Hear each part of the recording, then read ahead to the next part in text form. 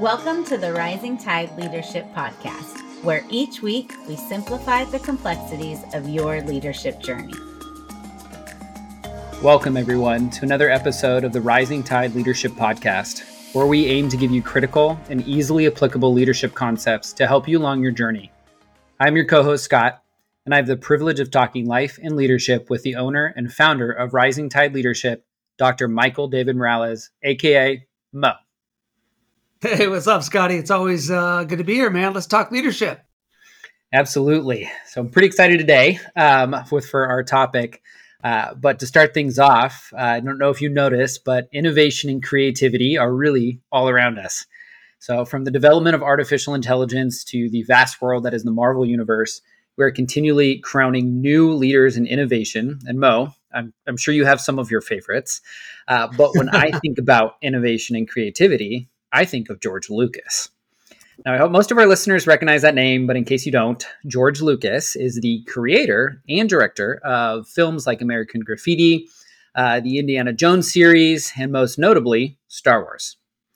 So most people don't stop to consider the detail and thought that went into creating that universe, but in the biography, George Lucas, A Life, the author goes into a lot of detail about how Lucas really agonized over the creative process for Star Wars.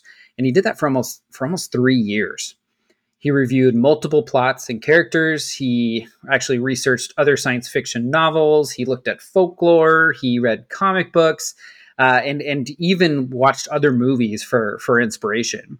And he wrote draft after draft, often writing and letting that creativity flow for entire days at a time. Part of that biography talks about how he would get up and start writing at 9 a.m. and sometimes would not leave his room or his writing room until 5 p.m. Wow. And I know it's pretty crazy. So, but if you know Star Wars decently well, and I would recommend that you highly look into his earlier drafts, you'll actually find them pretty different from the final product. There's different planets, there's different characters, completely different plots. It's pretty crazy. But I honestly think that this speaks to the reality of what can be accomplished when creativity and innovation are fostered and developed. So I'm sure the studios had their own input and suggestions, but one of the things they did is they just let Lucas write. They empowered his creativity and they empowered his innovation. And this, in turn, empowered him to not only write Star Wars, but also develop the Industrial Light and Magic, or ILM, which was Lucas's revolutionary special effects company that still exists today and has had its hand in numerous films. So this creativity and innovation and the empowerment of it really created these two wonderful things that are still big money makers, big things today. And now, Mo, I know that you believe that innovation is important and even necessary, but today we're going to look at it through the lens of a leader's role and their responsibility of not just being innovative, but nurturing innovative leaders. So why don't you go ahead and start us off by telling us the first way that leaders can nurture other leaders to be innovative and creative? Well, yeah. And again, I mean, great opening as always. And George Lucas has just really revolutionized so much of the industry. So I love hearing, and a lot of that stuff, honestly, Scotty, I'd never heard of before. So thank you for sharing that with not just our listeners, but also me. So the first way that we're going to, as leaders, nurture innovative leaders that are under us is this: leaders empower creative mindsets. And Scott, that's exactly what you just talked about. That's what George Lucas did. And so leaders acknowledge that there's individual strengths and passions, and that's going to end up allowing their team members to experience and take calculated risks. So the first question that really I have for today is, are you helping your people take those calculated risks to be creative? Because Scott, the best leaders promote innovation by creating an environment, a specific environment, and actually it has a lot to do even with a psychological safety, which helps their people to really just let their creative juices, just kind of start flowing. Yeah, I love that idea of fostering psychological safety. Just what a concept to think about when you are thinking about empowering not only those around you, but also just creating a workplace that's conducive to just growth. And I know that Right. that supportive environment, promoting that psychological safety can really just foster what we've talked about in previous episodes of a growth-oriented mindset. And Yes. so if we think about that, what would be some practical steps that leaders can take to foster that growth-oriented mindset kind of among those team members? Sure, that's a great question. There's a ton of ways to help your people become better and have that growth-oriented mindset, and really just kind of get that moving. And so, here's just a couple leaders that are listening. Are you creating learning opportunities for your people? Like, are you telling them, man, you need to go to seminars, you need to be reading books, you need to be talking to people, because you need to let your people know that it's important for them to create these learning opportunities, because the more they learn, they're going to bring that back to your team. So leaders, try this one. Next time somebody comes to you and says, hey, I really want to go hear so-and-so speak, or go to this seminar. Instead of thinking the first thing that most people do, which is, oh man, this is not in the budget, start talking about, well, what would that mean for you to get there? How can we do this? How can we help? Because if they do that kind of thing, it's gonna make not just them better, it's gonna make you better as a team. Scott, you had mentioned before that you got to see one of your heroes, Jocko Willink, speak, and your organization is better today because of you going to hear Jocko speak and getting to learn from him. That's important, not just for you, but it's important for your team. It's important for the community that you work for, and everybody wins. So leaders, are you creating those learning opportunities? You should really encourage that. Scott, another thing that we need to encourage is continuous skill development. Now, we don't want people just to go to seminars and listen. We want them to get active as well, right? And so you and I talk about this a lot, and I'm always asking, not just what you're reading, Scott, right? But how are you applying this to your life? We always talk about, and anybody who's done leadership with me before is going to hear me say at some point, how does this have to do with the Scott Project? Well, because when my mentors talk to me, they always are asking me, well, how does this have to do with the Mo Project? And so for our leaders out there, you are the project. It's not anybody else. You're not working on your people. They're not cars. Okay. You need to tell them, man, I really want you to develop your skills, and not just tell them how to do that, but ask them, how can I be a part of that process? And one more thing, Scott, is this, and this one is really important: supporting personal projects. Now, you mentioned that Lucas has, I think you called it the ILM, which is his it's almost like his unknown baby, right? That nobody really knows about, but that's what really fires him up. And so that's his personal project. And that might not even make him the big bucks, but I'll bet you, Scott, right, that's probably his most cherished project, because it's something that really means a lot to him. So leaders, what are you doing to help the organizational goals of your team, of the individuals? And are you thinking of ways to help your people become better? Because here it is. When you focus on empowering creative thinking in your people, it's going to ultimately lead to increased engagement and a sense of ownership among your employees. Yeah, that's really good stuff. I always like to think of the Scott Project as this forever loading bar that just slightly gets bigger and more loaded. But maybe one day it'll reach 100%. We'll see. So yes, that's honestly really great stuff. I love those ideas. So then, what would be a good next step for nurturing innovative leaders? Yeah, another good step for nurturing innovative leaders is this: leaders focus on collective success. Now, Scott, you know that the individual success is important. And like I just said, we are always working on the Scott Project. I'm always working on the Mo Project. For our leaders out there, you are the project, right? Well, after you're working on that project and you're helping everybody else on your team individually work on themselves, what does the collective success mean? For your specific team at your specific company, what does success look for you? What are the deliverables of the team? What are the things that you need to show that you are making progress? Because, Scott, when it comes down to it, if your team is not looking towards the collective success, then your team isn't, there's no need for it. In fact, Cheryl Batchelder, when she took over Popeye's Chicken, one of the things she said is there's way too many projects going on in this company. We're going to narrow it down to from 70 something all the way down to just a few. And if you can't find a place on one of those few that matter, well, then you're not going to be part of this collective success. And Scott, guess what happened? People got really effective really fast because she said, this is what we're going to do to focus on the collective success of the team.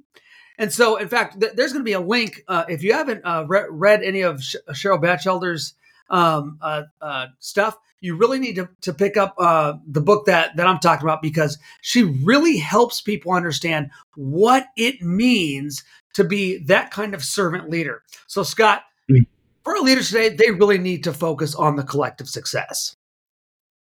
Yeah, 100%. And so I know that we talk a lot about building bridges really between people and ideas, and through that, getting the best out of each team member. So then why is it important for the collective success of the team to be put above the individual?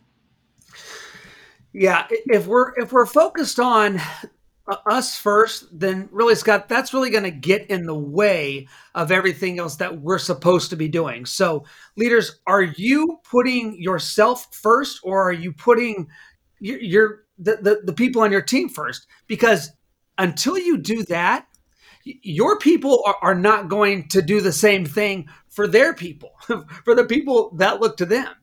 And so just as we see Cheryl Batchelder, that I mentioned before, in Dare to Serve, she learned how to serve her people. Once she learned how to serve her people, that opened up the doors for her to help others do the exact same thing. So, Scott, we want to talk about collective success, and we want to talk about what that means. And I wanted to tell a story, but I thought to myself, when I came up with this great story, I thought, I really can't do it justice. So, Scott, before I mess anything else up, why don't you tell us about this next story that's really good? And Scott, you called it a trilogy when I called it a book. So why don't you tell us about the trilogy of the Lord of the Rings? Yeah, when I have ever questions about leadership, you are the foremost expert that I turn to. And when it has to do with nerd type things, or what we consider that, I am that expert. So absolutely. But yeah, so the classic trilogy, Lord of the Rings, so written by J.R.R. Tolkien. So if you know anything about it, there's this diverse group of characters, and you may or may not call it a fellowship. They represent different races, backgrounds, skills, and essentially come together to destroy the One Ring to rule them all, and subsequently save Middle-earth. So this fellowship, which is led by the wise Gandalf the Grey, or Gandalf the White, depending on the book that you're reading, showcases really the power of cross-functional collaboration. So Gandalf, as the leader, understands that their success relies on the combined strengths of each member. And so he really encourages open dialogue and really respects each member's unique contribution. And we won't get into each and every member, but you've got Frodo, the ring bearer, who probably would not have succeeded without the guidance of Samwise Gamgee. The loyalty of Aragorn assisted, and obviously the intelligence of Gandalf. You've got the bravery of Legolas, and even the resourcefulness of Gimli, the dwarf. And obviously there are others. And really, even if you think about it, even Gollum or Smeagol, depending on, what mindset he is in, contributed positively to the journey that the fellowship actually went on. So even that individual who isn't necessarily a good guy per se contributed positively to that. Yeah. And Scott, the reason I love the story, and I wanted you to tell it, obviously for our listeners out there, there's no way I could have said anything Scott just said, because he nailed it. And so, Scott, every time I always learn when you talk about Lord of the Rings. But leaders, if you're in an organization, you really need to take a page out of Gandalf's book, because this is what I do know. By fostering what Scott mentioned as that cross-departmental interaction, which is essentially what we see in Lord of the Rings. And then when we encourage participation to solve problems, This allows individuals with diverse skills and perspectives on your team to unite towards the common goal, which is what we see in the trilogy. And so just as the fellowship's varied talents contribute to, I think, Scott, you called it Middle Earth's salvation, the collaborative leadership empowers teams to find innovative solutions that draw upon every member's vastly different strengths. So this approach can lead to a more effective problem solving and groundbreaking kind of ideas. So, and Scott, it really ultimately drives the organization's success forward. Yeah. So then I have to ask, what are some actionable strategies for leaders to build that collaborative atmosphere that would then in turn fuel innovation? Yeah, I'll give you a couple quick ones, and here's a couple of techniques that you might want to kind of just put in your quiver and use when you get a chance.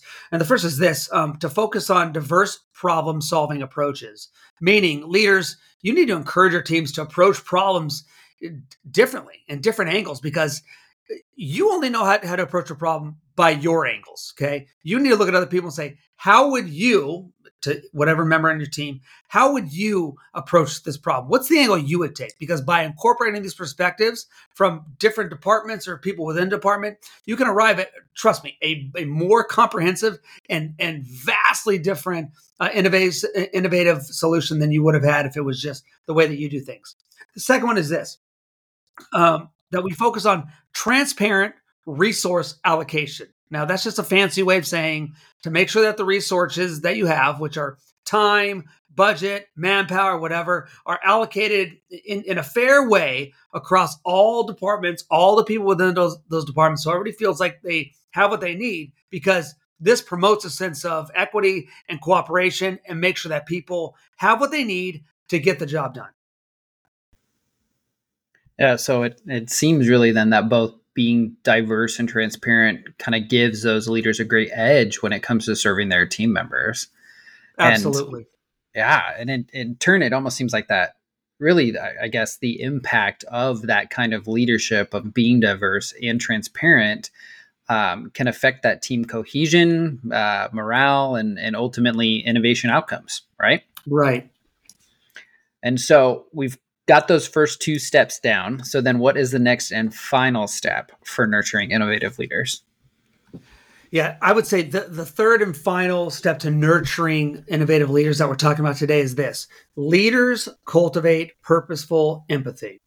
So leaders who focus on empathy and what I like to call a human-centric approach, they play a crucial role in cultivating purposeful innovation.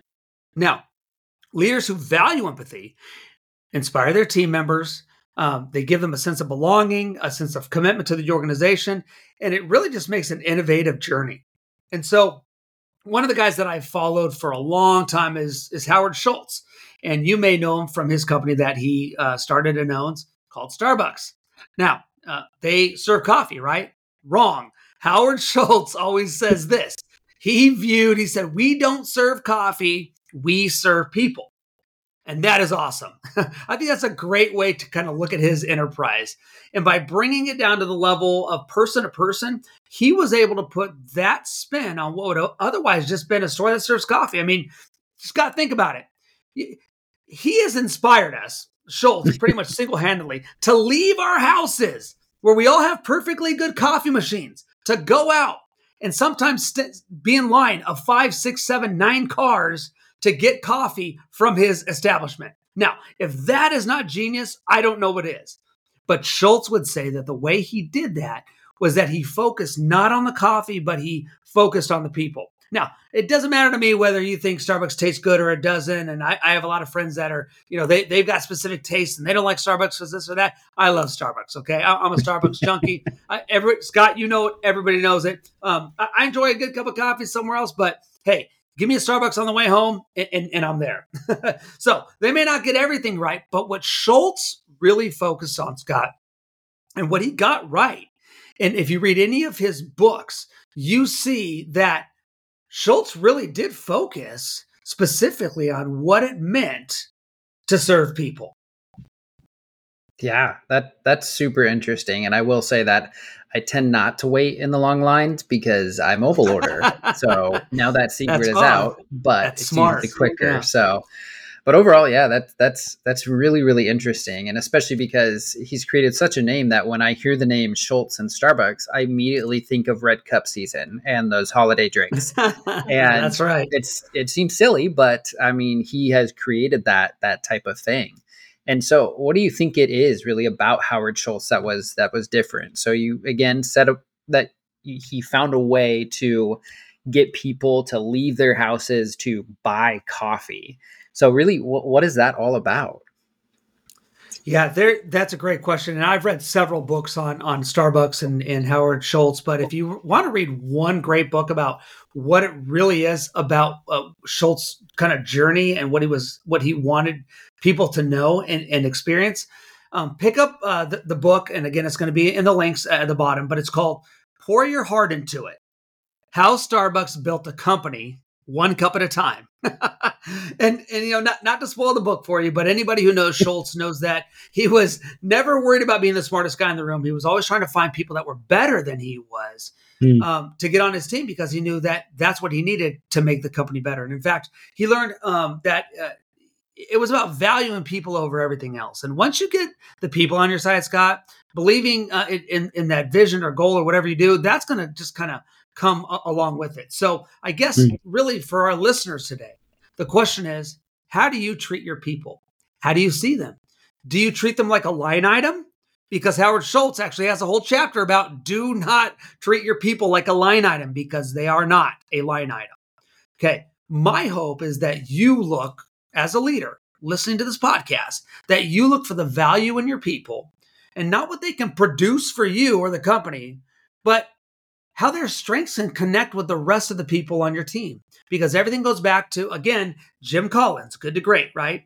You can get a lot of people and you can get a lot of smart people, but if you don't have them in the right place and doing the right things and doing things right, then you might as well not even have them. But when you get good people and you treat them well, then you're going to see some changes. And that's what Howard Schultz really did. In fact, he was one of the guys, and a lot of companies have done this, but he got rid of the term employee and he replaced it with the word partner. So whenever you talk about Starbucks, you always hear about partners, right? A Starbucks partner.